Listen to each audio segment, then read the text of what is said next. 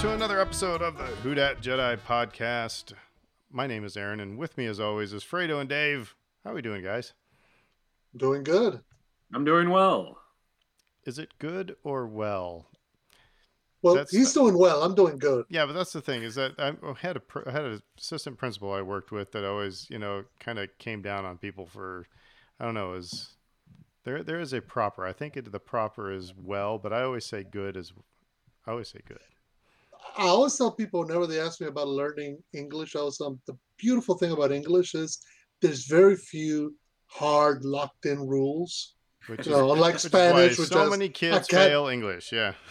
Yeah, you can do whatever you want to the English language. It's wide, so malleable. It absorbs words from other languages, and it's like not a big deal. We can do that. Every other language has academies or whatever, and take it all serious about this stuff. I have two editors that I'd like to introduce you to, Fredo. They would beg to differ on this. So no, big news. First of all, in Saints land is that we're losing Thomas Morstead. Oh my goodness, that is. Yeah. I mean, talk about like. I love the meme that's going around. It's like, you want to know what makes New Orleans special? We're all up in our feelings about losing a punter. It's this guy, and the fact that he's going to, remain here as his home. He probably will go play for somewhere else, for some other team and just live, be here in the off season and everything. But New Orleans was building a home, I want to say. Yeah. But, New Orleans has become his home, and the people have, accepted him as, but yeah. Did you ever think you'd ever see a team just go nuts over a punter? Then what else? We started today. Was it started like free agency? Is that we started putting franchise tags on people? I saw Marcus Williams. We put one on. Yeah. So I just hate this time of year with football. It's when you don't want to get too emotionally attached to players, but you do. So it's when the sausage gets made. The sausage that you're gonna see come fall every Sunday and sometimes Monday and every now and again Thursday. It gets made right now. This is when rosters get put, players cash in on past quality performance or restructured deals. And when everybody on the internet thinks they know how salary cap works and how much we have to spend. Yeah. So exactly. Anything. Spoiler alert. Nobody knows anything about that. But you know what I love is that the Saints fans are like sort of postmodern in their relationship to the salary cap, because they've seen Mickey Loomis just do these magic tricks every offseason to get under the cap. And they're just like, the salary cap isn't like a real thing. It doesn't exist. So it's like, do whatever you want. And I'm like, I can't argue with past precedent at this point. It's like they're going to re-sign Lattimore, aren't they? They're going to trade for a new quarterback. I'm not going to rule any of it out. So. Yeah, like you said, though, it is when the sausage get made. And I almost wonder if it would be better if it was just like, on this day, they just release a roster. Here's who's going to be on the team, at least for all of our hearts. But anyway, yeah. I want to throw a shout out again to the Star Wars Underworld podcast. We had Ben Hart on last week, and they had some very nice things to say about us on their podcast this past week. So thank you guys for mentioning us. But yeah, it was pretty cool. They're one of their hosts, Chris Siegel, he said he'll listen to our podcast if we can use our force powers to say whether or not Drew Brees is going to retire, because he wants to know if Tom Brady's 9th championship is smooth sailing or rocky waters. And he's retiring, but yeah, he's retiring, but that's not guaranteed that it's smooth sailing. Yeah, actually, that's a really good way of putting it. I think they got that championship by the skin of their teeth, get winning in the Superdome the way that they did. And I'm very sorry, Tom Brady, but you ain't in the AFC East anymore. NFC South, even the bad teams in the NFC South are going to, come back and haunt you, at times. Yeah. So. Yeah. Trying to repeat in this division, in these circumstances, is going to be very difficult. I mean, heck, the Chiefs aren't going anywhere. The Chiefs are not going anywhere. They had an epically bad game in that Super Bowl, but they're going to be back. So anyway, but yeah, I want to say thank you to the guys for giving us a little shout out. That was kind of cool. And Ben was a great guest. So well, tonight we are going to be talking about a whole slew of things. We're going to be a combination of Star Wars and Marvel because there's a lot of tantalizing stuff in the news for Star Wars. I think that will get us rolling for a while, especially when it comes to you don't have on here about what Rian Johnson said about the continuity. Oh, so let me get it. I'll get it. Okay, for yeah, you. that's the one I was looking forward to, saying, screaming from the mountaintop that I was right. But anyway, we got there's So wait. So we got to talk about it because it makes you were right. Yes, vindication. I want vindication. All the crap that I spout on this show, I want people. Rian Johnson confirmed I was. Howard Johnson's right about Rian Johnson being right. Reverend. But we got a lot of Star Wars stuff to talk about. But then we're going to recap the last half of WandaVision because that just finished on Friday. And so let's first dive into some trivia and the Star Wars trivia Trivial Pursuit. What the heck? We got a low-flying something over Gentilly here. I don't know. We're being invaded, guys. I don't know what's going on. Sorry. I thought somebody was playing theme music for a second, and it's just, I don't know. That's the aliens. Must be. The UFOs. I'll let Luna deal with it. All right. So, Dave, who's the first clone commander shown getting the order from Darth Sidious to massacre Jedi? Commander Cody? The Magic 8 Ball says you are correct. Yes, Commander Cody. Is he going to be that? There's been talks about him being in the Kenobi series. I mean, you got Tamura Morrison, and it could be, him looking for the Jedi that, he didn't get. I don't know. That might be kind of interesting. I've been seeing a lot of rumors and speculation about Kenobi. About what? You froze up there a little bit. Oh, I was going to say, I've seen a lot of rumors about Kenobi crossovers as well as Cassian crossovers. So, I'm not going to write anything off at this point. Yeah. Like I said, you got Tamura Morrison already doing stuff, and you can, just have to, you don't really even have to de-age him all that much, but anyway. All right. So Dave wins his round. All right, Fredo. What 4 words of warning for future trench runs does Gold 5 communicate before he crashes into the Death Star? Holy cow. They came from behind! Is that 4 words? They came from behind. They came from behind. All right, yeah. I've had a long day, guys. I'm sorry. It sounded like a lot more than 4 words there. I was trying to help him out. All right, well, you got to remember, he's shouting this as he's getting shut down before he goes, dives head first into the Death Star. He can't be constant into the Death Star there. Yeah, but there's like that moment of static that you even put into your reenactment, which I loved. They came from behind. All right, well, here's mine. First one I saw. Whose house band includes the musicians Max Rebo, Cy Snoodles, and Droopy McCool? That would be Jabba the Hutt. That it is. And they all died on the sail barge, didn't they? Well, who's coming for them? That's the question. Who's rescuing them? Well, I'm just wondering if they died in the sail barge, because it would be really cool if they were now Boba Fett's house band. That's all I'm saying. Musicians need a gig.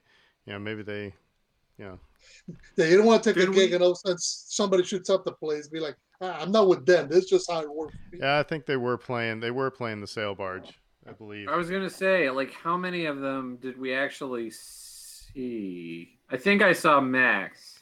Definitely saw Max because he's Yeah. playing music, and that's when R2's bartending, serving drinks. I will leave open the possibility that some of the other members of the band were not on the sail barge. So that R2D2 Fredo, if I had, because there is the R2 Builders Club, and I almost got my own. Did I ever tell you guys this? I almost had my own fully functional, full size R2D2 because a friend of mine in Omaha he made his own. He had the plans. The plans you can get, just they're online. You can get them whatever.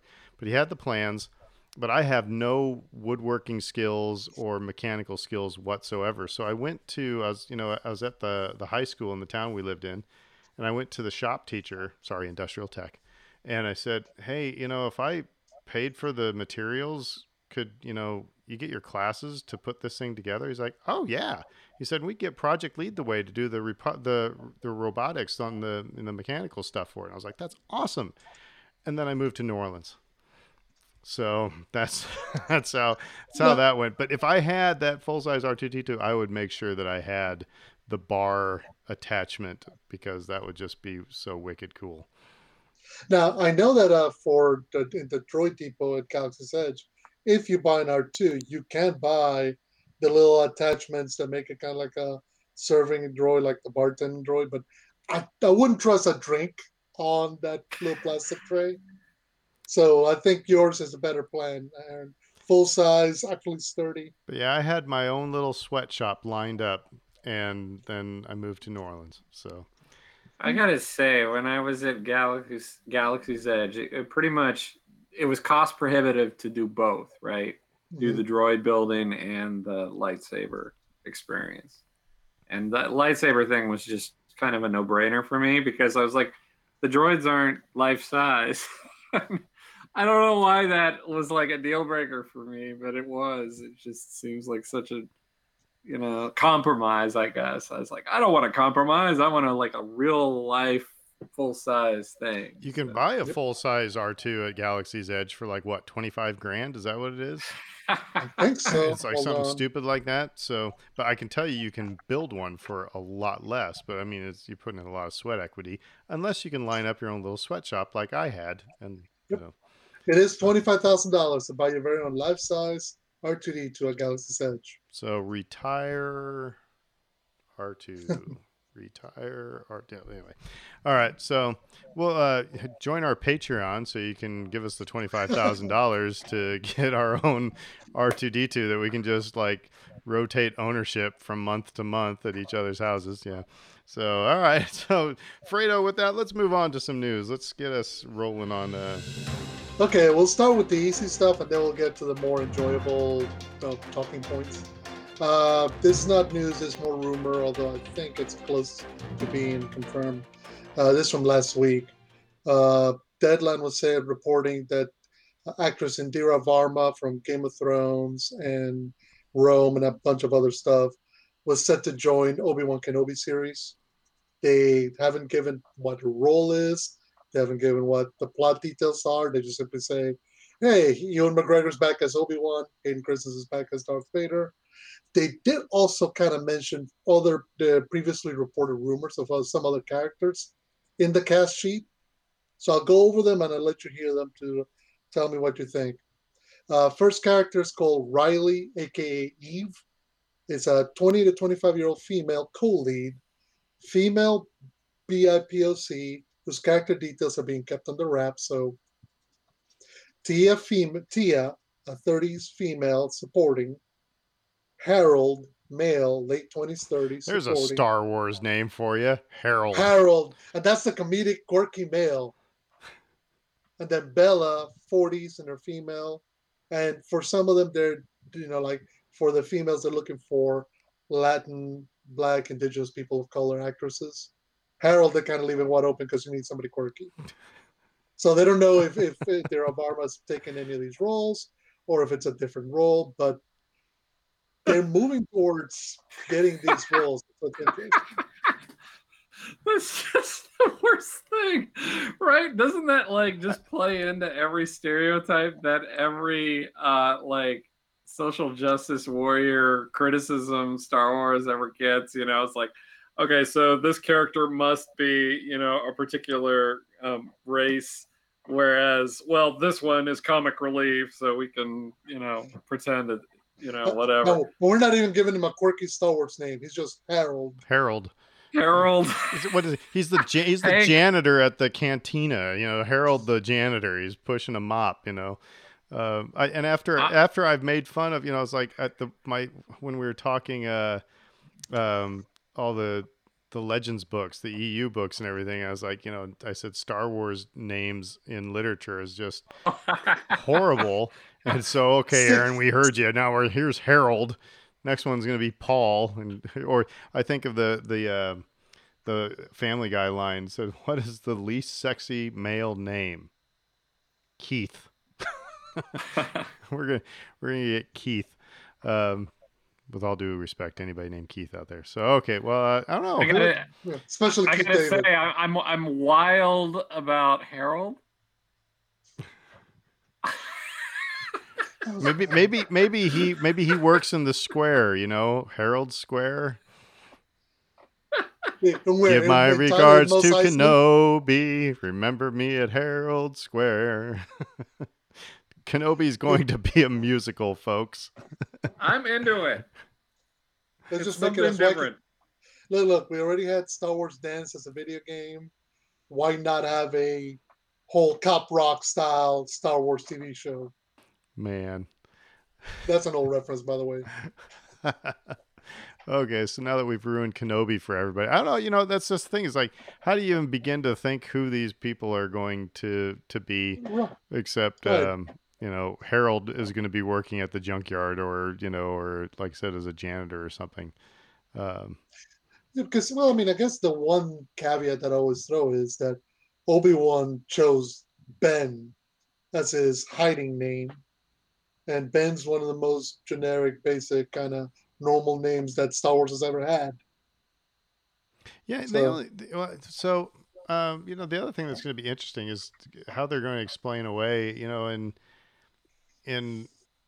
well, of course, maybe it's just Owen and Beru just kind of kept Luke at, you know, a distance, you know, from him, because Luke described him as a, you know, strange old hermit that really nobody knows anything about, just a strange dude that hangs out, you know, beyond the Dune Sea.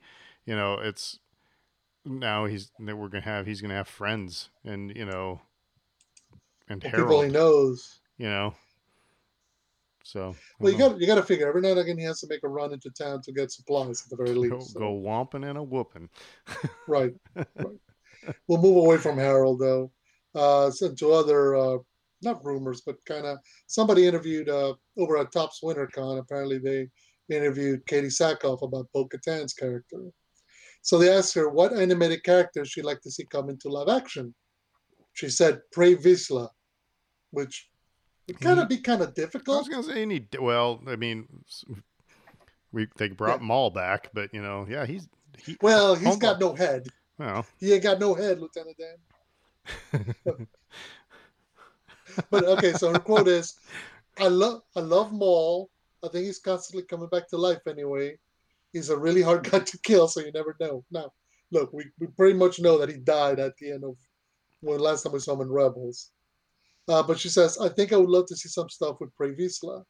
That was such a fun storyline for Bo, and it was such a fun glimpse into who she was, because she didn't necessarily start out on the right side of things. She didn't start out as she thought she was doing the right thing, but that was opposite to what Vizsla was doing. Yeah, but did she not pay attention to the rest of the series where, like I said, Homeboy dies? It's like, you know. Well, the funny thing is that they also asked her about her relationship, the Bo-Katan's character's relationship with Satine. She's like, oh, I'd love to bring her into live action too. And I'm like, she's bringing all these dead characters back to life. Although I would say maybe as a flashback back to during the period in the Clone Wars, you know, some of the stuff that we don't see happen back when Obi-Wan and Anakin are away from Mandalore, it could act as a good example of, if you try to introduce all the dynamics that kind of separate or that split the various factions within Mandalore Yeah, ahead of explaining to Din Djarin, okay, you now wield the dark saber and you deal with all this drama. Let us explain to you all this drama. you know what? Rather, Pardon me. no, flashback. Sorry, I coughed. You know what? What's interesting? I've heard people speculate that the armorer is actually one of the I can't remember. Gosh, what was her name in the comic? But anyway, she was right along Gar Saxon, um, Oh, and actually in the Clone Wars, Vanessa Marshall voiced her. But anyway, they're saying that the speculation is that that character, and forgive me, I can't remember the name right offhand, but is the armorer. So the armorer might, come back into all this, which I mean, then brings whole Death Watch, everything into it. So anyway, yeah, it's. I mean, it's just that there's all this back history or background information that the audience that caught up with Clone Wars and Rebels knows that the character of the Mandalorian Din Djarin doesn't know. So at some point, all that's got to be because all of that's going to color the dynamics into season 3 with him and the dark saber and Bo-Katan. So maybe there's a way to bring Pre Vizsla and Satine into live action, just kind of juxtaposing and displaying their internal dynamics and how much. Another bad Star Wars name, Corky. Corky was that was Satine's brother, right? Corky, yeah, it's Satine and Bo-Katan's brother is Corky, and Corky died too. Yeah. So that was there you go. We're getting all the bad names out of our system tonight. Nephew. It's Satine's nephew. Okay. Stinky is an all-time bad name for a Star Wars character. And here comes Alfalfa and and Spanky. Yeah. So but the whole Pre Vizsla thing, I mean, it almost makes you wonder, is it Katie Sackhoff, just oh, yeah, I don't know, just throwing speculating. just throwing a wink and a nod to Jon Favreau. I mean, it's like, hey, thank you for giving me a gig, and of course Favreau would want to voice the part. He just would. It's like in what was the line from Family Guy, Empire Strikes Back, when Yoda says, Jon Favreau's a good guy, puts himself in his own movies, but so not the big role. But anyway, so I mean, hey, I like the idea of where it's going. Like that we've talked about this season 3. It's gonna be Mandalore. Mm-hmm. Okay, so relate it to Din. I mean, he has the potential to interact with all of these characters who are still around within his new role, whatever that might be. But really, that needs to cut into who he really is and what his past is and where he's coming from. And if you tell that in a really interesting, intelligent way, then I'm all for it. Yeah, exactly. It's going to be interesting to see how because they must be writing it right now. I can't imagine that they're not ahead of filming. But it's interesting because it's a lot of stuff that, like I said, we as the fans are looking forward to, that they got to figure out the way to kind of present it all, as well as presenting it to people who didn't watch a minute of Clone Wars or Rebels. Because there's a lot of people who are not going to know any of these names until they get said in The Mandalorian. It'll be interesting, though, because I just got thinking, it's like the Mandalore story has been told, in bits and pieces all over the place. It's, right. In comics, it's in books, it's in, TV series, whatnot, like I said, but just little smatterings here and there. And it kind of gets into our discussion about, WandaVision later, is because a lot of stuff from the comics kind of lined up with WandaVision, but then kind of not. They took their liberties, and I'm not into that fandom, so I don't know how many people were up in arms about changing things. This wasn't the way it was in the comics or anything like that. We don't have to talk about that right now. But with the Mandalorian stuff, I'm guessing we probably won't get much deviation from what we've seen in the past, because Filoni has got his thumb on it. And the catch I would say is that with Marvel and the One Division and the comics world, they're accustomed to multiple timelines, different universes, all that. The catch until Legends got excited, and even now, it's always been it's one storyline. If you play Knights of the Old Republic or you read the Tales of the Jedi comic books from Dark Horse back in the 90s, it was all supposed to connect to the movies and the Thrawn trilogy and these books that followed. And then, Disney bought it and all the stuff got shoved into Legends. But the concept still exists that Clone Wars and Rebels and Mandalorian and then Ahsoka and all these shows that will follow after, they're all existing in the same plane. They can't be, oh, you exist on this end of the universe and it's completely different and apart from this, so to speak, not in a different universe. Mm-hmm. Yeah. And I'm all for it. I have high expectations for this show at this point. I think The Mandalorian is a good show and I've enjoyed watching it to this point. And so it's like, okay, well, make it character based, please. Like fold in any character you want to, but let's make it about Din. And we know that he experienced the end of the Clone Wars from that one flashback that we saw. And so through his lens, you could tell that entire story in one coherent way if you wanted to. And get at what makes him who he is. And I would just love it. Okay, so I'll move us away from that to something a bit more serious as we transition forward. Kelly Marie Tran did an interview with the Hollywood Reporter because she's actually the star and the lead in Disney's new movie, Raya and the Last Dragon. She is a Disney princess now. Yeah, she is now. She is now officially, well, if she wasn't before, she's definitely now a Disney princess. But of course, the subject in the interview, because they start talking to her about her process of how she voiced this character. Because of course, she's doing this years ago and takes a few years to animate. But then the discussion naturally turns back around to Star Wars and kind of what happened, the backlash that she faced, and her eventual decision to step away from social media and all that stuff. So she made mentions that at first she didn't thought. She thought it was. She didn't realize it was going to be such a big topic. She says, what's interesting to me about working in this industry is that certain things become so public, even if you don't really need them to be. Like it was, I did it for my own sanity. It was basically me being like, oh, this isn't good for my mental health.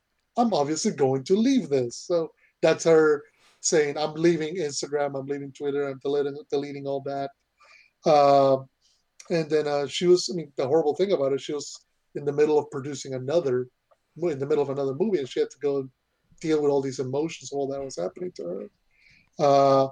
Of course, now she's discussing the experience. Now she kind of goes like she fell in love very publicly, and then had a very public and embarrassing, horrible breakup. She relied a lot on her close-knit circle of friends, and she says, I left. I said no to a lot of things. It felt like I was just hearing the voice of my agents, my publicity team, people who were telling me what to say and what to do and how to feel. And anytime that happens, I have to close up shop, I have to go away, really interact in the real world, read books, journal, go on hikes, and remind myself that there was a fire that burned inside of me before Star Wars, before any of this, and I needed to find that again. So, in some ways, and the article, the interview is kind of on her side about a lot of things. Because, look, she was and will be forever the first woman of color lead in a Star Wars movie. She's also one of the first Asian Disney princesses. So she understands that there's a lot of these labels that are going to get attached to her. Even if she sometimes goes, I'm doing my role. This is what I got to do. But then she's also accepting of kind of her place right now. So she admits that she had to grow. But then I'll kind of give a positive story about it. Because Rian Johnson, discussing at the time, she says she would introduce herself to everyone in the crew. She'd go around in the various departments asking what people were doing there. Rian Johnson says I'd turn around, she'd be helping sew feathers for the porgs. So that's kind of who she is. And it's in some ways it's I'm glad that she's kind of found the other end of all this, but just going back and thinking, man, people put her through hell. And that's the thing that sucks is that, of course, I taught high school band for 15 years, and obviously I loved band. Otherwise, I wouldn't have taught it. And I wanted, I thought it was the best thing I did in high school and in college, and then I wanted to pass that joy on to these students that were coming up through my band, and some just it ended up being a miserable experience for them one way or another. And I always just felt like, this thing that I loved so much, was a miserable experience for this person. And that's the way I feel about this. Is like, Star Wars should not be a miserable experience for somebody. You know what I mean? And it wasn't really Star Wars per se, but it was, the fandom is part of it. And again, it's just like, and I can understand getting off of, Facebook and Twitter and Instagram if you wake up every day and somebody's, hurling a racial slur at you, or, saying you're ruining this, Their thing. iconic thing. And not even their thing. This iconic thing in our culture. Star Wars is, huge. And that would, but hats off to her for having the strength to say, no, Yeah. I don't blame her one bit. At the time, it made perfect sense why she did it. Her explanation makes perfect sense as to why she did that. It's like, I wouldn't deal with that either. I don't think I would want to deal with it either. And so, you buried the lead too. I'll say one more thing. You buried the lead because she was on the cover of the magazine too. Yeah, she's got this whole spread. She looked fierce. She looked fierce, like queen, and I'm like, you go, I'm happy for you. Yeah, it was stunning cover. Then getting, so not to trash, the Rise of Skywalker, but that was one of those decisions where it's like, okay, with all due respect to Naomi Ackie, I love Jannah, but there's no reason in the world why Rose could not have filled that role and been on the, on the adventure with everybody else.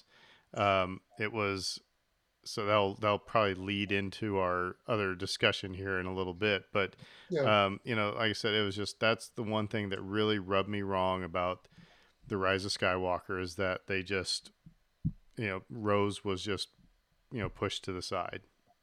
Yeah, no, and actually, well, I'll mention one more story before we get to that big one, but it's all ties in together. And I agree with you. There were ways in which it could have done it. But speaking of Rise of Skywalker, I'll only mention that because we discussed it earlier in the week.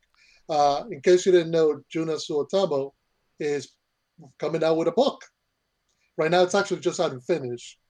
It's called Roar Elamani Wookieana, a.k.a. My Life as a Wookiee. So it's kind of I know one word in Finnish now. All right. Yeah, Elamani Wookieana. Wookieana. And it says, but so it actually gets into some of its stories, and there was a thread on Twitter from somebody discussing about the book. Star Wars fans out there, apparently like the original fight in Solo was supposed to be much more brutal. It's like Jonas says it was supposed to be more like Mortal Kombat, which picturing Han versus Chewie in Mortal Kombat does not do well, with me. Like I can't imagine it. But the big kind of story that kind of laid up that was regarding Rise of Skywalker, and how there was actually a scene in the script for when Chewie gets captured for Kylo Ren to torture Chewbacca, and it was filmed. And Juna says that in the book that it was very tough for him because Adam Driver was, quote, truly sociopathic in the role. And he wonders if the scene came out a bit too extreme for Star Wars, or if it didn't fit to show Kylo being so dark ahead of his pivot back towards the light, later on in the movie. How are you going to reconcile torturing one of the 2 or 3, 100% everybody's behind characters, and then 60 minutes later, oh no, we're sorry, he's made his peace with the ghost of his dad, and now he's a good guy. I still have a problem with that, even though they didn't show the torture of the Wookiee scene. But when you shared that with us, the first thing that went through my head was, you know, fair play, going there and actually exploring that possibility. It would not have fit in a Star Wars movie, but they were, yeah, and you're right. If it's like you can't then 20 minutes later make Ben one with the Force, you know what I mean? So Yeah. yeah. But like I said, hats off for at least exploring that and going there. But that would have I couldn't have handled that in the theater. Hmm. I don't know what they were thinking. I still don't know what they were thinking, and it always comes back to this. But it's just, how can you say that your story is in an intentional way is meant to be about Ben Solo's Redemption. return and redemption, And have him kill the family and then dog. have a scene like that in there? Makes no sense whatsoever. I mean, killing Han is one thing. It's horrible. And that was, we said it way back when. That was their efforts to make sure you knew he was the bad guy.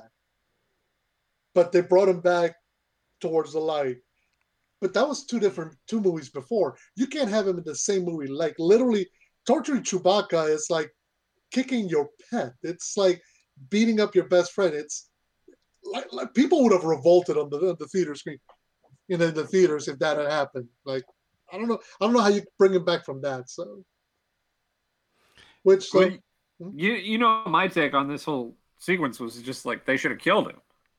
Well, they're like, we're gonna kill him, and then no, we're walking it back. It's like, well, it would have been narratively interesting if you had made that stick.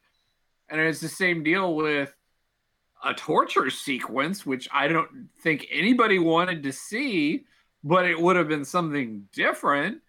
But at that point, you box yourself into a corner. You're not going to redeem Ben Solo after you do something like that. It's just like, it just feels like they were throwing ideas against the wall. And like, oh, we're going to film this and then maybe we'll use it or maybe we won't. So let me bring in the story that Aaron's chomping at the bit to get to, because this is from LRM Online. But basically, Sarah Wilson, the author, has continued her interview, releasing snippets from an interview with Rian Johnson. So she asked Rian Johnson point blank, "Did you know that Ben was going to die when you were making The Last Jedi? Did you know that from the beginning?" He goes, "No, I did not." And she goes, "Me irritated because I realized that killing Ben Solo was not always the plan." Ryan notices my expression of sad disgust and laughingly asks me what that was for. She says now, she admits, I had a lot of feelings about that ending. She was wearing a Ben Solo deserved better t-shirt, which made him laugh more. He explained that it was very much a full handoff between 7 and 8, just as it was from 8 to 9. He says, Ryan did his best to tee up a bunch of things and try to bring 8 to a point where there were a lot of places the story could go. He said he didn't want to be unfair to the next director and leave a lot of possibilities. He wasn't trying to be for a specific outcome for the series. Quote, but to have lots of dramatic potential for episode 9, end quote. He answered his question again by saying he didn't know whether Kylo would live or die, then quickly corrected himself to say he didn't know whether Ben would live or die, and how the series would resolve. So in other words, there was never an overarching plan for this trilogy.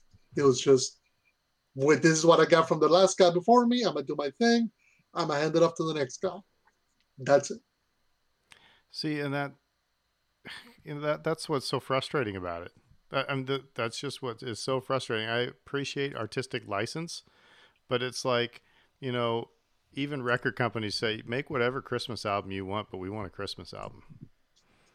You know what I mean? It's, or, make whatever album you want, but we want this type of stuff. That, I mean, so I don't think that is, especially when you're dealing with, I mean, the franchise is not J.J. Abrams or Rian Johnson's.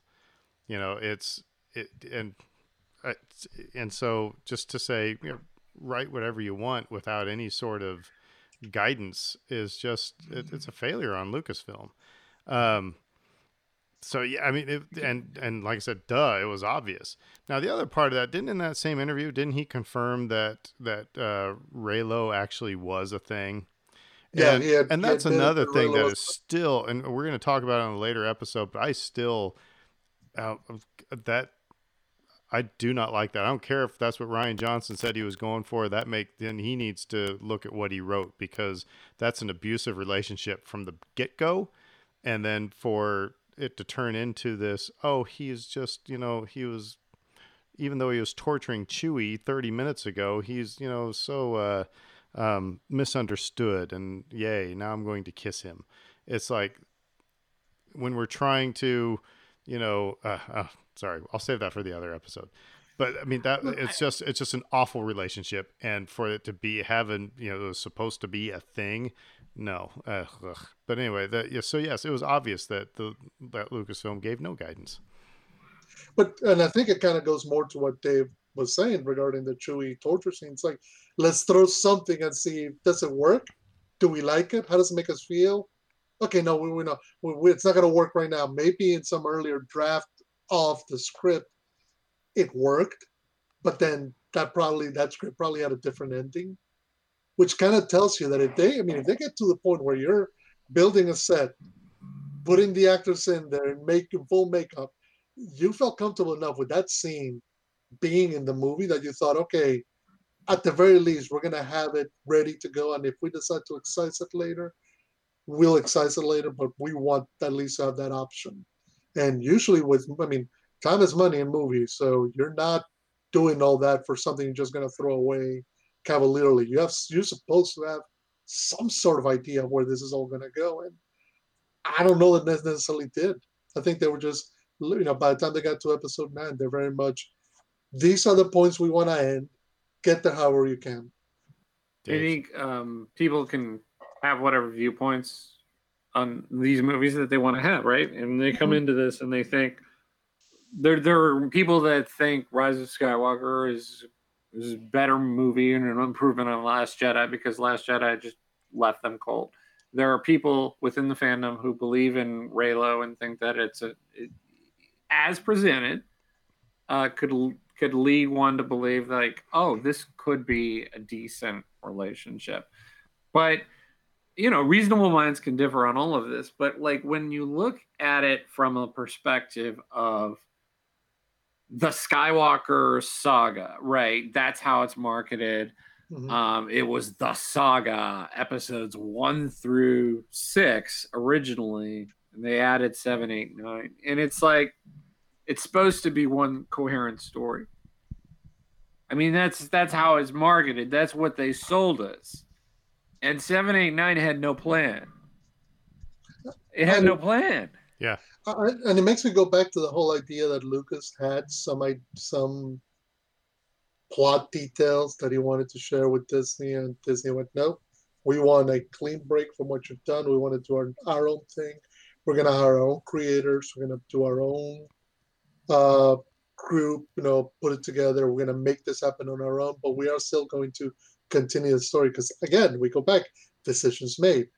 You didn't need to continue with episode 7 as a continuation of the story. You could very well have said, look, Skywalker Saga 1 through 6, we're done, but we're going to do something like the High Republic or something pre, or we're going to go 100 years they wouldn't have got people coming to the show like that. It had to be that, again, the candy to get you in the van. You want that Han scene, Chewie, we're home. Well, yeah, you don't say, hey, we're bringing back Star Wars and it's going to be, totally they wouldn't have got. They got the audience for Force Awakens because it was so fan servicey.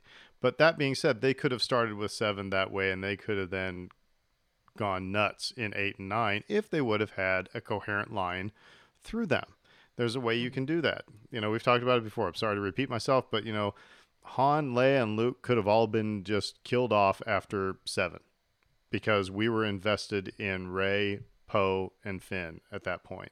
Maybe keep Luke around for 8, fine, whatever, but nobody else had to be there. You know what I mean? And because they were just to get us invested in these new characters. But yeah, there was no plan. I mean, it's like when I was in a band, when we first started, I would just, I never wrote up any set lists. We'd get to the gig and I'd just call out whatever tune kind of I felt. And guess what? Those shows sucked. You know, it was not enjoyable for people to listen to. It was, you know, there was a lot of fumbling on stage. There was like, okay, I got to get this instrument, I got to get that. And then when I started writing out set lists, it was like, gee whiz, folks, you know, it's like our shows are better. I wonder why. You know, it's like writing a paper. If you write an outline, guess what, kids? Your paper is going to be, you know, regarded more by your teacher. It's going to get a better grade. It's going to make more sense if you write an outline rather than you just start writing stream of consciousness from your computer. So yeah, well, you know, both of what you guys just said is true. Like what Fredo said is like, if you want to tell like an interesting story and not have a plan at all, you can just do a standalone film. And what Aaron, you said is true. It's like you're not going to do that because you want to maximize the amount of money that you can make. So you have to go 7, 8, 9. So it's like, okay, so once you make that call, once you decide, well, this is the way we really kind of have to go, you need a plan. You need a plan.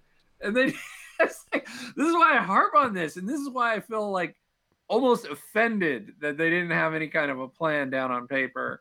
Because it's like, but Devil's you Advocate, guys decided that this was the way to go, and then you didn't make it happen. You know, and so talking out both sides of my mouth and Devil's Advocate here, you know, it's like, okay, to say that George Lucas had a plan is not being very genuine. You know what I mean? It's like he says he had a plan, but I mean, come on, there's no way that he knew that Luke and Leia were brother and sister. You know, he had an idea. He had kind of sketched out some ideas of, you know, where Anakin, you know, came from and stuff like that. But 1, 2, and 3 were never totally fleshed out until he got to writing them in the late 90s, you know?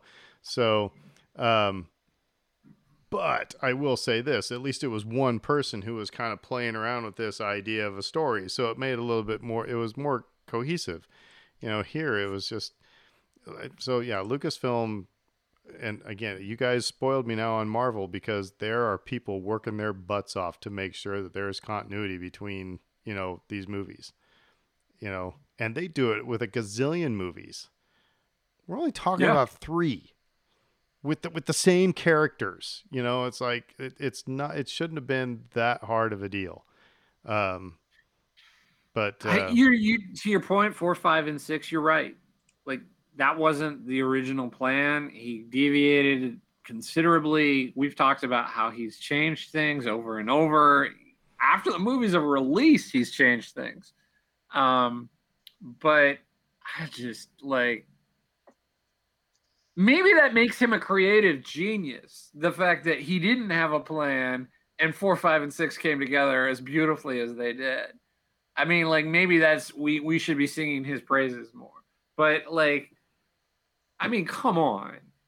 8 and 9 are just, they don't connect. I mean, it doesn't.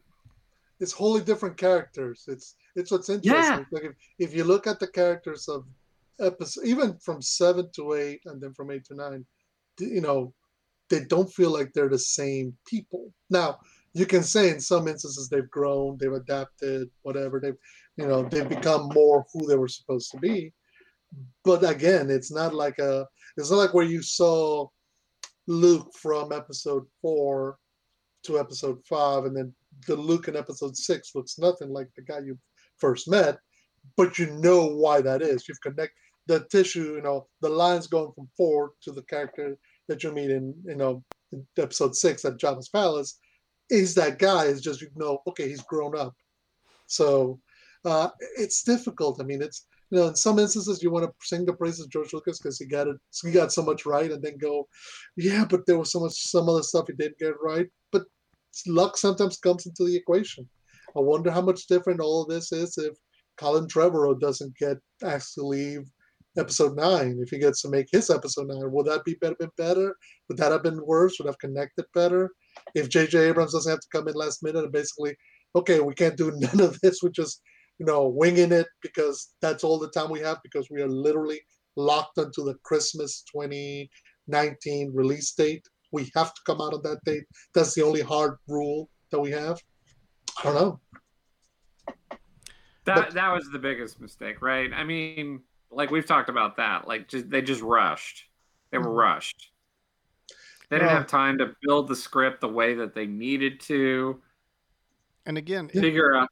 Go ahead. well, I'm sorry, so the writers for these movies, it's very similar to, musicians of the, the classical and the Baroque era, where you had a patron, some high muckety muck, well, wanted music for his party on boats on the Thames, and so he got Handel to write water music.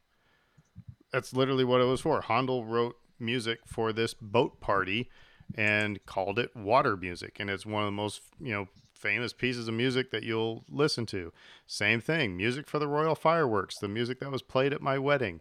That was Handel that wrote that for, guess what, folks, a fireworks celebration that the king was having.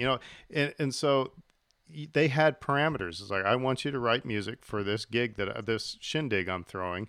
So he didn't tell him what to write note for note, but music for the royal fireworks can't be something that's going to put people to sleep. Otherwise your patron's not going to pay you.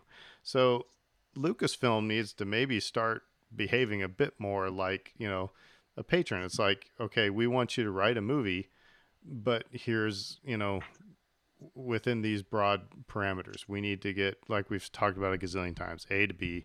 But it just seemed, it seemed way too hippie-ish. Like, whatever, man, just write your movie. You can do both. I mean, you really can. Like when we're talking about connective tissue, connecting to these other stories and making a narrative that goes from point A to point B. It's like, yeah, you can do that. You can do standalones too. So it doesn't have to be one or the other.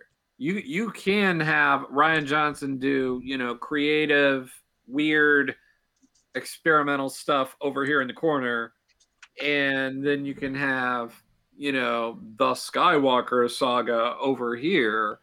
It doesn't have to be one or the other. And that's, I guess, like, that's where I'm frustrated, because it's like 7, 8, 9. I mean, we've been over and over and over. Yeah, but here's the other thing, is that it doesn't even really take Lucasfilm, as I think about this, it doesn't even have to be Lucasfilm to dictate certain things.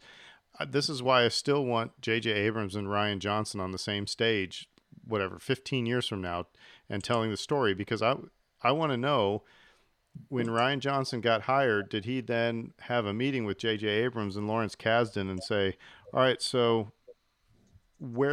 if you were writing 8, what do you think where would you go? Not that Ryan had to take that advice, but where would you go if you were writing 8? Well, here's some ideas we had, blah, blah, blah.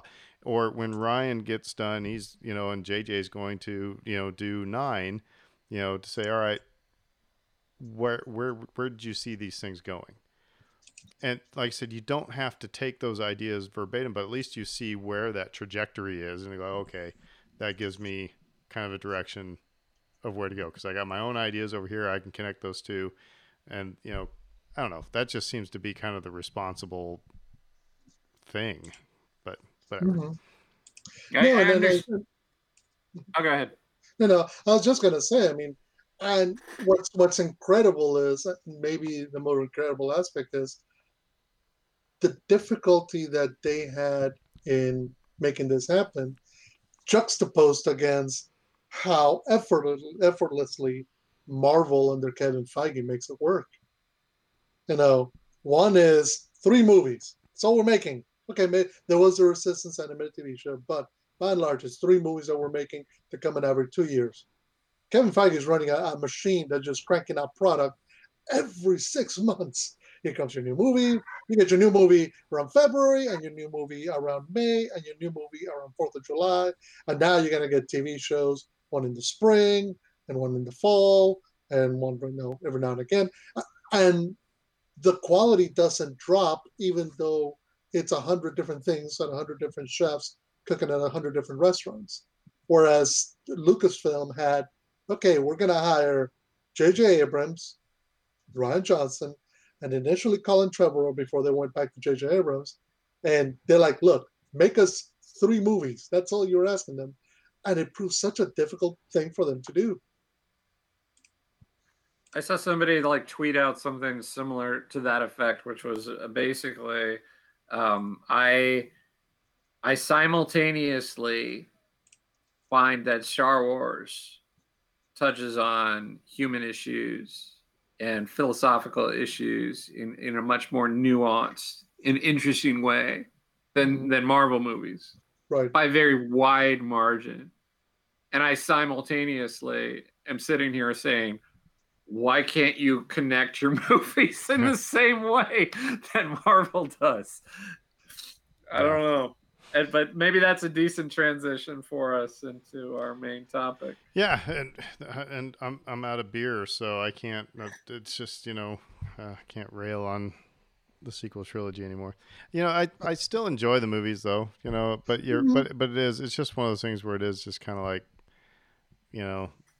don't don't try and don't lie to me and tell me that, oh, Palpatine was the thing all along. Don't lie to me. It's like it doesn't it we saw it for what it was. You know what I mean? That's the thing that's frustrating. It's like they tried to sell us on, oh, this is the plan all along. No, it wasn't. It's like I meant to do that. No, you we've didn't. all said that. But anyway, all right. So yes, Marvel, WandaVision. The series, not just the season, but the series finale. And we'll talk about that maybe a little bit. I got a question, but Me too. so the series finale was this Friday.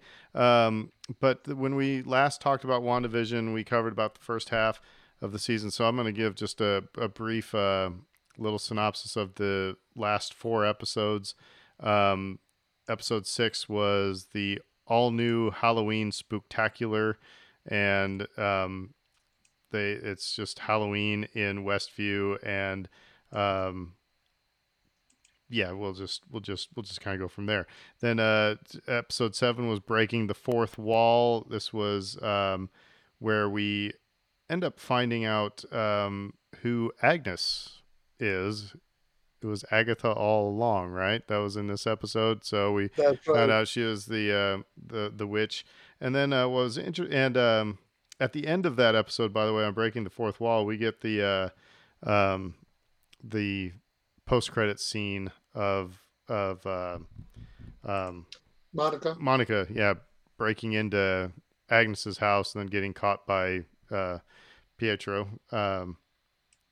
And then it got frustrating for me because in episode 8, it was called Previously On, and this was basically Agatha or / Agnes being the therapist for Wanda and, going through all of her past traumas. But we see nothing of Monica that whole episode. That episode was great if you think back to all the clip shows that, particularly TV shows that have run for a long time, like The Simpsons or any show that's run for more than 100 episodes. At some point in their history, they start doing a clip show episode where they just, take footage from other episodes to put it back in. That's basically what the idea is. And so it's very a neat way of kind of doing that, but also exploring Wanda's psyche and history. So I'll just go through the last 2, then I'll take issue with some things here. Because that was Previously On. So yeah, we go through and we actually find out that Wanda has always been a witch. She didn't get all of her powers from the Mind Stone. She was a witch from the get-go. So that was kind of interesting. We're led to believe that it was through von Strucker's experiments that she got all of her powers, but not the case. And then the last one, the series finale. This is just a big fight between Agatha and Wanda, and we see White Vision, take on not real Vision. I don't know. It gets pretty deep in their interactions, but and so we find out that Wanda created this whole thing as basically dealing with the grief of losing Vision. So first of all, I want to say that is this whole I don't know what my expectations were for this series, but now seeing it as basically a dramatized, lesson on dealing with grief, you know, is it you forget that it's a comic book thing here, but it's just very well done from that perspective, you know. I used to say, you know, me getting up and running in the morning, I'd go through all 7 stages of grief. You know, it's like there's, you know, anger, and there's bartering, you know, there's bargaining, there's denial, and all these things. You see all that in WandaVision. That was very interesting.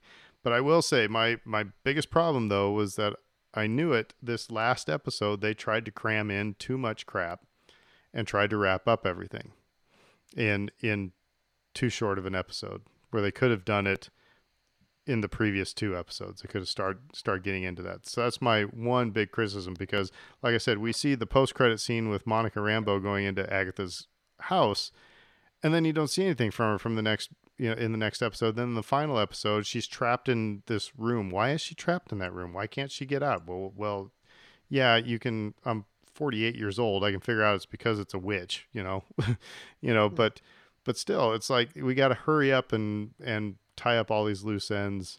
And like I said, the White Vision thing could have come earlier, just to give us a little bit more time to play with. And I wonder if, because you've got 9 episodes at what, an average of, let's just say an average of 30, let's just say 30 minutes. Okay. Even though that's cutting it short, 9 episodes. So you're talking 3 movies, right? Mm-hmm.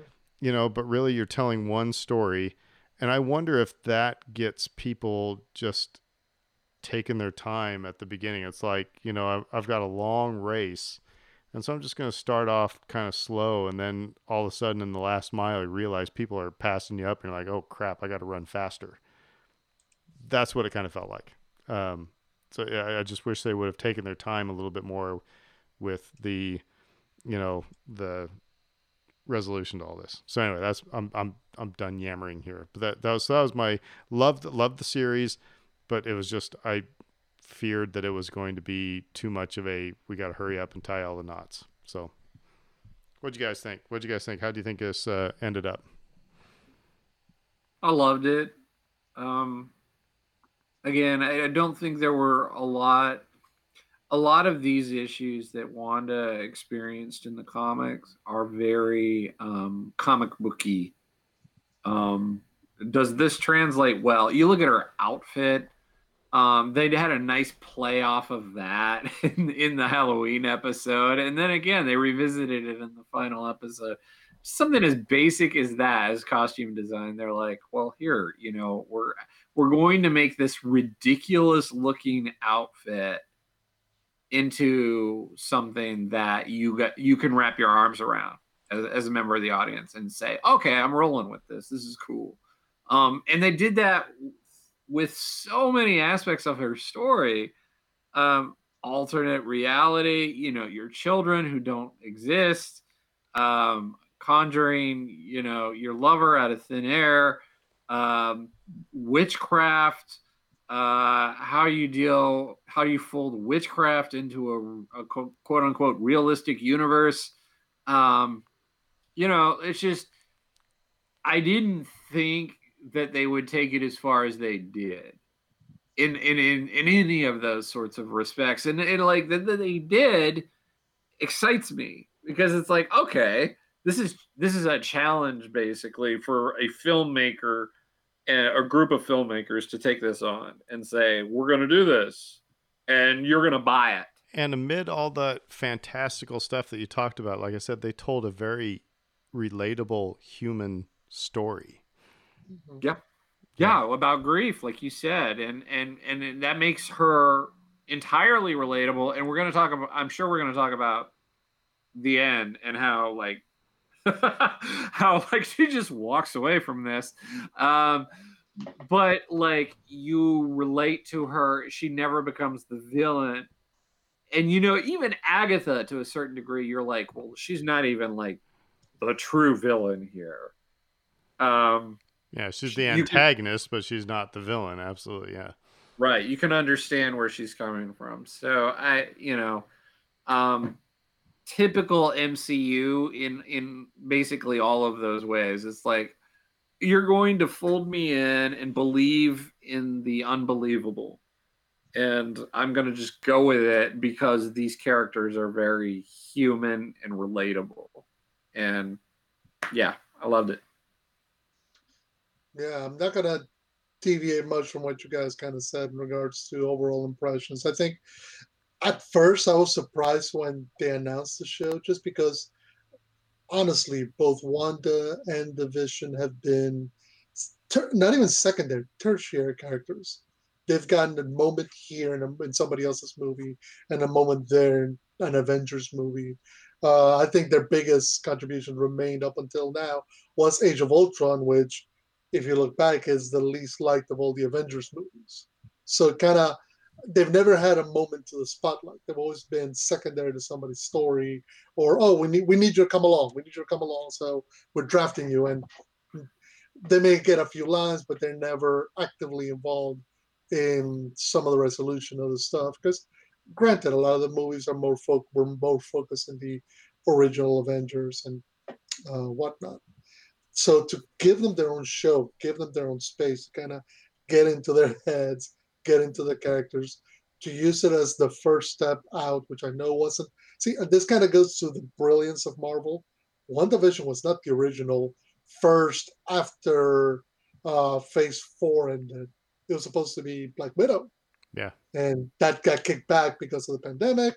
But I think this, in some ways, lands even better as the first step for the MCU going forward, just because it allows for that moment of looking inwards, of looking within at the impact that a lot of, because a lot of the movies that we see now, Marvel has done a good thing in some of the movies in exploring the aftermath, the after effects of all this heroing and fighting and all the sacrificing that they've done. Like Iron Man 3 deals with PTSD that Tony Stark has, and Civil War deals with the loneliness and abandonment issues that Steve Rogers has, feeling like he's sacrificed so much he's literally got nothing else but the former brainwashed best friend of his. Um, but this, so the idea of exploring Wanda's character, exploring the Vision, of getting into, okay, these are characters who have lost a ton of stuff. They're lost. Wanda's lost family, and I love the fact that in that flashback episode they show you that moment that they reference in Age of Ultron, where the bomb that says Stark Industries lands in the living room and leaves them trapped there for days. The idea she lost her brother and she gets to see him again. The idea of she lost her lover and here she is again. So it's totally the same. I was telling you guys, it's the first show that I've seen on a comic book grand scale that deals with complicated grief, with the idea of the grieving process and being caught in a loop of just grief where you can't process and move forward. And that's surprising because most genre stuff doesn't come near this stuff because it's very difficult to portray. And they did it in a way that was enjoyable. They did it in a way that people connected with it. They did it in a way that people were able to meme, but they still were able to get the message. And I think that, kudos to their creators for it. Well, and whoever wrote the line, "What is grief if not love persevering?" like deserves an award of some sort. But and to Fredo, to your point, the cool, it's kind of like you're telling a joke and you're getting people laughing, and then all of a sudden you start talking about a painful experience. That's there are ways. You see motivational speakers do this all the time, right? Or keynote speakers, they're talking about really positive things, and then all of a sudden we're in serious land. Then they take you back into some lightheartedness, and then we're back into serious land. I saw it in, like I said, keynote addresses at, teaching conventions that I went to all the time.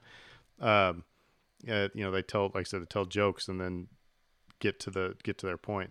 And that's kind of what they did. You can't just here's a story about death and grief and, nobody's going to watch WandaVision. So, yeah, you're right. They did it in a great way. So question for you guys, let's just talk about some things that are kind of hanging out there. The Darkhold, which is the book that Agatha's working with and everything, is that the book that is missing from Doctor Strange's, the library in Doctor Strange, the forbidden section? There's one book that is checked out or missing out of there, and it's Do you think it's the Darkhold? Because she even Could be. references the Sorcerer Supreme, and I felt like it's kind of like Tim Rupert, had the or Rupert had the. He said he laughed about me saying the Eddie Haskell thing, last week on last week's episode, and he had the meme of Captain America saying, "I got that reference." It's like I got that reference. So anyway, but do you think that that's the Darkhold was from that? It wouldn't surprise me. It was, and it's a good way to connect Wanda even further with Doctor Strange in the next movie. Because you could always say, well, wait a minute, he's been gone for 5 years, and now he comes back, and kind of similar to how Age of Ultron was like, wait, we kind of lost some of this stuff when Shield went away. Well, Doctor Strange's been gone for 5 years now.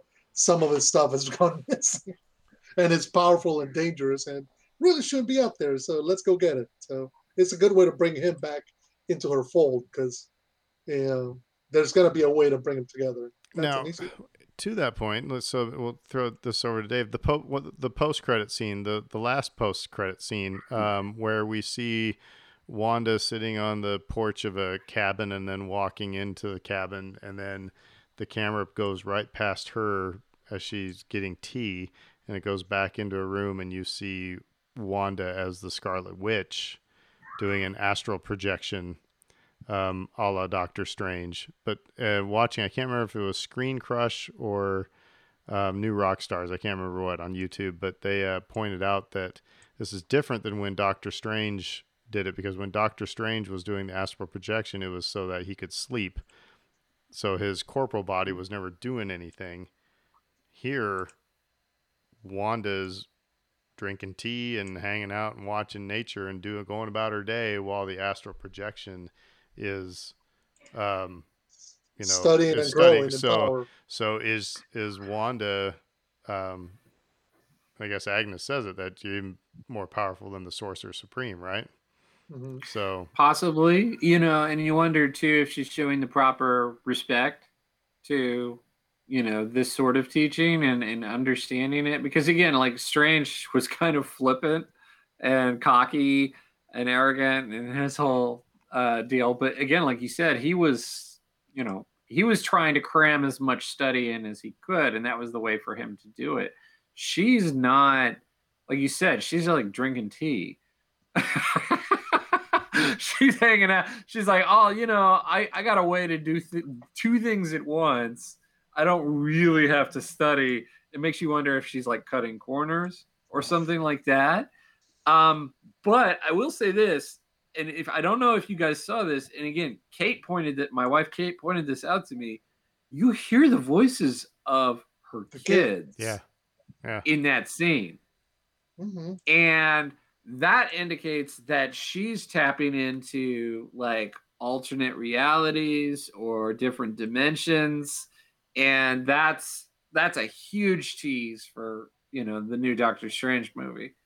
Mm-hmm. No, absolutely. And when you hear at the end and you hear the mom help us from the two little boys, you're like, okay, so she might be looking to find a way to have her cake and eat it too, so to speak, punch a hole in reality and save her two non-existent kids who are trapped someplace in some other dimension of reality. And what's the cost of that? What's she gonna do to get that piece of herself back, so to speak? And it's it portends both greatness but also danger, because you start punching holes in the fabric of reality, and who knows what's going to come out. Yeah, well, Tony Stark said something. What is, if you mess with time, it tends to mess back. Is that what he said? Yep. So okay, so now is she going to be, again, not necessarily a villain, but is she going to be an antagonist then in the Doctor Strange movie, do you think? Or is she going to be on Doctor Strange's team? Agnes was setting us up that, that Scarlet Witch is a bad guy. And again, I'm beyond, I'm at my limits now. I do not know the Scarlet Witch story of, the comic books. So you guys are going to have to learn me something here. But I don't know, is she going to be villain or antagonist, or But what's interesting is originally she started as a villain. When you first meet her and Pietro, they're villains In Age of in their Ultron, yeah, sure. in the Brotherhood of Evil Mutants with their dad Magneto, and eventually they come to the side of the good guys and become Avengers. It's funny that they're both mutants, but they were never in the X-Men. They were always Avengers. So they're again, it's kind of speaking to the character arc of Wanda in the comics. She's gone up and down. She's been both victim and villain, good girl and bad girl. She has done it all. So this is different in the MCU because they've established that they follow their own storyline. They're taking from the comics, but they're not necessarily beholden.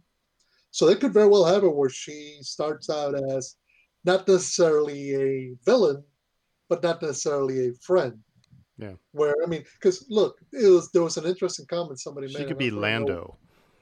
Yeah, kind of. Yeah, could very well be the magical Lando of the MCU, where she's just out for herself. But it was interesting that I forget which one of the pieces wrote about regarding the after effects of what she did to the town of Westview, New Jersey. She did kidnap them, technically speaking. She did force them to perform against their will in her little plays. And then one day, when it was all done, she was, okay, we're done. Bye. Thank you. I'm out. You know, there could very well be a situation where Doctor Strange tries to track her down and goes, can you come back and fix some of the mess you left here? You can't just simply, you know, how is it somebody said, might violate the minds and spirits of a whole town for weeks on end and then think you can just walk away. So there could be a way where they could be both start as antagonists to one another, but maybe get to an uneasy alliance at some point. Who knows? It all comes down to what they're doing with the movie. Yeah, I would agree with all of that. The thing about the Marvel that is so good about what they do is they put these threads into basically all of their movies in this series, and they basically give themselves the option of paying it off. You're not beholden, like you said, you're not beholden to the original stories or the comics, but you're tipping people off who've read some of this stuff or have been following along, like, oh, this thing could mean that you're going to get this other thing later on, but it may not mean that at all. And so it's beautiful for the weekly serial style of show because everybody's like, oh, water cooler theories. The very next week, we're all sitting around talking about like what's going to happen.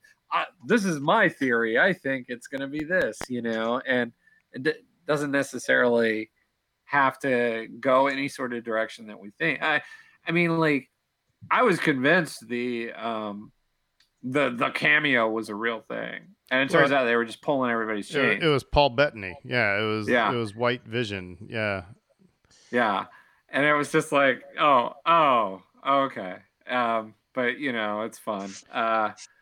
That was a thing. There was a person in witness protection. Yeah, that was what got that's what got Jimmy Woo there in the first place. Mm-hmm. That never got paid off. And again, they have the option; they could pay that off later in a different movie or television series if they wanted to. But it's like they have all these different threads hanging, and you're like, okay, what does this mean? And are they going to do it this way? And what's really sort of remarkable about that is that generally speaking, I don't come away feeling disappointed with what they did. And I also am not able to necessarily predict what they're going to do. Sometimes there's writing on the wall. Like you said, Aaron, you can kind of see Wanda's turning herself into an antagonist here, potentially. We know what she's done to all of these innocent people. She's faced no consequences for that. She's now dabbling in the dark arts in a way that may or may not be appropriate. We know she's going to be in the Doctor Strange film. It's like they're kind of like leading you down that path. They're saying like this is what's going to happen, but then there's so much other stuff that they do that you think, oh, I predict it'll be this, and then it's not that. And so like I come away feeling really gratified that none of this is necessarily predictable. And it's just like, and it comes from that respect of the source material, but not feeling like beholden to it. But now I'm going to ask you to predict, because I want to talk about the the title of the last episode, the series finale. And actually, I will predict. I think we will get another Scarlet Witch Disney Plus series. I think WandaVision is done. But I mean, I think they would be foolish not. I think it'd be a great venue to continue that story. Like I said, so was it that we're done with? Do you think we're done with the Scarlet Witch on Disney Plus, or do you think there's going to be another thing? What does your gut tell you? I think we're gonna get another t-shirt. Honestly, until you guys mentioned that it was titled the series finale, I fully thought we're gonna get another season, a continuation, because it makes so much sense, not only from the threads that have been left open, but from where some of the stuff that really may not fall into the purview of another project. I mean, look, like the stuff with Monica, you know that some of that's going to transition to Captain Marvel 2. So I'm okay with it leaving it where it ended. You know where it's going to head. Well, it's actually some of it that's probably going to be, from what some people are talking about, it's going to be maybe pushed even into Eternals. No, Secret Invasion. Secret Invasion. Right, which could be the next Avengers movie. Because it was the first post-credit scene where Monica is talking to who turns out to be a Skrull, saying he's up there and he's ready to talk to you, type of thing, meaning Nick Fury. I've seen that post-credit scene from Spider-Man. Far From Home. I haven't, but so I've seen that post-credit scene, so we know that he's working with Skrulls. So it could be a little bit of both, right? Yeah, but there's, I mean, like I said, some of the after effects of what Wanda did, what happens with Vision. I mean, White Vision. I did love the moment where they just start discussing the ship of Theseus. Okay, so that is my question. There's still stuff left for us to come back to one another. But that's what was frustrating about this last episode was that, again, just hurry. All of a sudden, White Vision's gone. It's like, okay, I understood the conversation they were having. The paradox of both are the real ship and neither are the real ship. And then he says, "I am Vision," and then he gone. And it was like, a little explanation, just a little bit, because where'd he go? What's going on? So this is Aaron actually asking a question. Do you guys know what was up there, or where did he take off to? He just took off, I think. I mean, realistically, he's regained his connection to his character. So when he says I'm Vision, he really is Vision.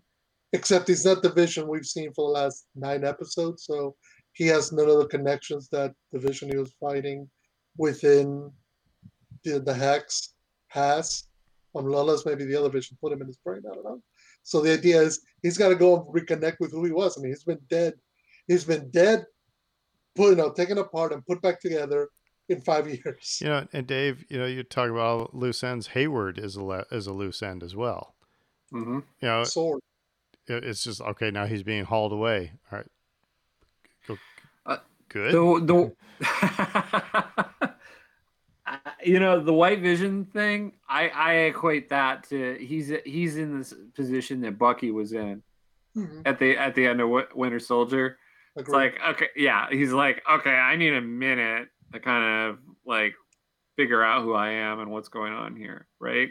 And also, he no longer feels compelled to do what Sword tells him to do. In that moment, when Vision, the other Vision, gives him that clarity in those memories, he's like, okay, I'm out of here, and I'm gonna go figure some stuff out. So I totally bought that within the context of the story.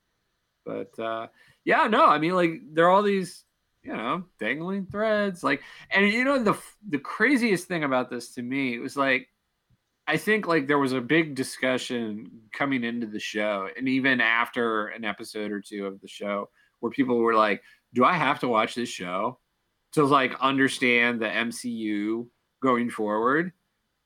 And like I think at the time my response was like, no, I don't think so. It's just you take it on its own merits. But it's like they covered a lot of narrative ground in this series, and you're gonna have to catch theater audiences up at some point. And I'm like, that are they just gonna take things as they lie? Wait a minute, like especially with like Monica, right? Okay, who's this character and why is she so powerful and what's going on with her? And wait a minute, White Vision, who's he? Where did he come from? I thought Vision was dead. There's so many unanswered questions for people. You just explained the conversation I had with my brother with like Darth Maul. What? He was dead, Yeah. We talk about the summer reading, and now like it's getting crazier for people. It's like I have to subscribe to Disney Plus now to understand everything. I don't know. I worry for if there's any sort of concern that I have for the MCU and the future of it and where we're headed. That would be it. I don't think you can just walk blind into Infinity War and Endgame and get those movies in the same way that somebody who's like followed along and watched everything up to that point. And more, that's going to become the case with everything that they release. And it's like, no, you really have to have gone back and watched this other thing. And that becomes a heavier and heavier task for audience members who are like, wait a minute, 25 movies and 3 television shows and I'm out. And that's the thing is that it's you create a monster, you have to feed that monster. And this probably was all a really good idea when Marvel was doing its first couple phases. And now I wonder how exhausted they are in their planning sessions. And it's just like, you can't, it's like a band going into the studio. It's like this next album's got to be better than the last one. We made this amount of money. We got to make this amount of money coming up next. It's just going to, and we've all watched Behind the Music. We know that something's going to happen, because you just can't keep up that, you can't just keep amping things up and maintain. There's going to be a crash, or they're going to have to say Marvel is done. The MCU is done. Hard stop, kind of like Star Wars was done hard stop for a while until you can catch your breath and figure out what you want to do next. That's my fear, because I don't see how you can keep it up from a creative standpoint or from a viewership standpoint, because you're right. I mean, luckily I had a pandemic where I could sit and watch all the Marvel movies, every night of the week and get caught up real quick. But, that's not going to be possible, pretty soon. People are going to go back on their other lives. So. No, and I think part of the beauty or part of the difficulty for Marvel is they have built-in opportunities to kind of not quite hit a reset button, but kind of hit okay, this is the end and move forward. One of those was Endgame. You don't need to watch a single Iron Man movie. You shouldn't, or Captain America movie to watch stuff going forward. If you want to see, and that's always been the trick with Marvel. It's if you want to go back and do the summer reading and get a deeper understanding of where some of these characters came from, cool. But you don't need to have watched everything. And I think that as we go forward and as we get introductions to the Eternals and Shang-Chi and some of these other characters, they're going to make it big, more about these are the characters you've catched on now. We're going to feature them. We may occasionally bring some of these people back. And if you're into them, cool, go back and watch what we did. If not, it's not going to be, okay, you have to have read book 7 in order to understand book 12. Because it's not a linear story, and that's the advantage they have. And it's interesting because remember at the very beginning when we talked about WandaVision, I said this is not this can't be your first Marvel introduction in You Can't Survive. But I've been kind of proven wrong. We've got some friends who are like they haven't watched any Marvel movie ever. They started watching WandaVision, and they love the show, and they didn't seem lost. I mean, I suppose if you were just to sit, I think they did a good job of, at least getting you to care about these two characters and understand something's not right here. And then you've come to find out that, okay, he's dead, and she's bringing him back. So I suppose you can, and enjoy it on one level. So Yeah, and that's both. That's kind of the dynamic that they have to play that way. If they make it where you have to have seen 25 movies and 3 TV shows and all the other stuff to catch on, people will check out. So people will look at the cost of entry and go, I don't want to do that. And this is something that comics always invest in. They have their story arcs that they tell, but every so often they have okay, we're resetting, stop, and we're just kind of giving us an introduction. So if you bought last episode or last issue and you didn't connect with it, buy this one. It's a nice entryway into the next story arc where we'll introduce you to the characters. You'll get to know them. And again, you want to know more about them? We have a whole back catalog to sell you. If not, cool, keep going. It's hard for me to separate too, because personally, because I enjoy it. Mm-hmm. I like these stories. I like these characters. I like these movies. I was like, okay, so I'm all in. I'm gonna watch everything. I'm not gonna see every movie in the theaters probably, but who knows what that'll look like with COVID going forward. But it's like at the time, by the end of the MCU, I was pretty much going to every movie in the theater, because it's like you're gonna get spoiled, right? And I'm already invested. I don't want to get spoiled. So they've got me. I'm like their target audience guy, right? But I think you make a good point, which is like people will still have that ability to only invest in the stuff that they want to invest in. Aaron, to your point, like if somebody's watching WandaVision for the first time and this is their first introduction to these characters, well, okay, how do I learn more about Monica? Okay, I can go back and I can watch Captain Marvel. Okay, I need to know more about this whole, Scarlet Witch Vision relationship. So I'm going to go back and I'm going to watch the movies that they're in. And then you're going to find that that's a gateway to more and more characters and different stories. And so, I mean, it's on some levels, it's really smart. But I also feel like, again, if you get it to a point where you're not holding people's hand, like every story on some level has to be able to be an entry point for someone, I think. Mm-hmm. I think that's what we're sort of circling around here. And it's like, if you can't do that, you're going to lose people. And look at it this way, compared to something like The Mandalorian, which is an incredible entry point for Star Wars. You need not have seen a single moment of a single Star Wars movie. If you just want to watch The Mandalorian, it does its job perfectly. It tells its story perfectly. You want to know more about The Mandalorians? You can go back and watch Clone Wars. You can watch Rebels. You want to learn more about who Luke Skywalker is? We got a whole slew of movies to sell you. You can watch only the original 3. You can watch 3 through 9. So there's opportunities there for anybody who's coming along to kind of latch on to where they want. But if you don't want to do none of that, just watch your show and be happy with it, and you will enjoy it. And that to me is the smart kind of way to go about it, as more and more of these media conglomerates push expanded universes and shared universes and multimedia projects and products across all sorts of things. You have to give the audience the opportunity to pick and choose what they want to consume. If you make it mandatory, it goes away. Now, I will tell you, I think kind of getting away from WandaVision here, but still staying, the next one coming up is Falcon and Winter Soldier. Mm-hmm. I think that is probably going to do gangbusters.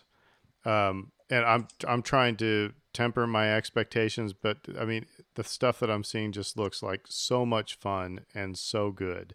The dynamics between Anthony Mackie and Sebastian Stan, it just looks like it's going to be that, you know, kind of like just that 90s, buddy movie type of a thing, almost like 48 hours, type of a thing, that wasn't really a 90s buddy movie, but that's 80s, but still, yeah. Yeah, and wasn't really buddy, but anyway, you know what I mean though. And how big of a coup would it be to get New Orleanian Anthony Mackie to talk with us sometime about that on this show? We might have to find out. I mean, we used to hang out at the same bar. We'll stalk him at Tracy's. Yeah. But no, I mean, and look, in some ways, Falcon and Winter Soldier is an even easier introductory gateway to the MCU than WandaVision was. Yeah. WandaVision is very esoteric. It's dealing with emotions in one level. It's doing very much like, particularly those, you remember how you felt about those first 2 episodes, how difficult it was to set a slog for some of them, because you could see kind of what they were doing, but you were like, come on, let's get to the good stuff. I think being that it's more action-based, being that it's more superhero-based, Well, yeah, the idea is very much, okay, these guys are out and they're fighting a bad guy that we know and his minions, and it's more action-oriented. I think it's an easier entry for a lot of people to get into than even WandaVision, and WandaVision connected with people. Yeah. It's hilarious, all the memes that it spawned in just its short runtime. So are we done with Agatha? That's a great question. I think like she was so popular that they have to bring her back. Post-credit scene in Doctor Strange 2. I wouldn't be surprised. Look, she is very powerful. She's a survivor.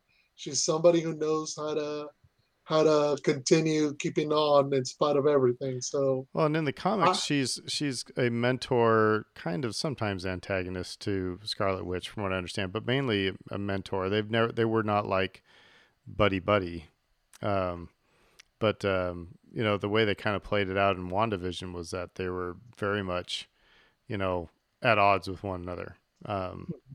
You know what's fun though? Again, this is paying homage to the source material without feeling chained by it, because it's like she did teach Scarlet Witch how to undo her with the runes, right? And that was just such a lovely little moment, and I was cackling through that whole thing. I was like, So I would love to see her come back.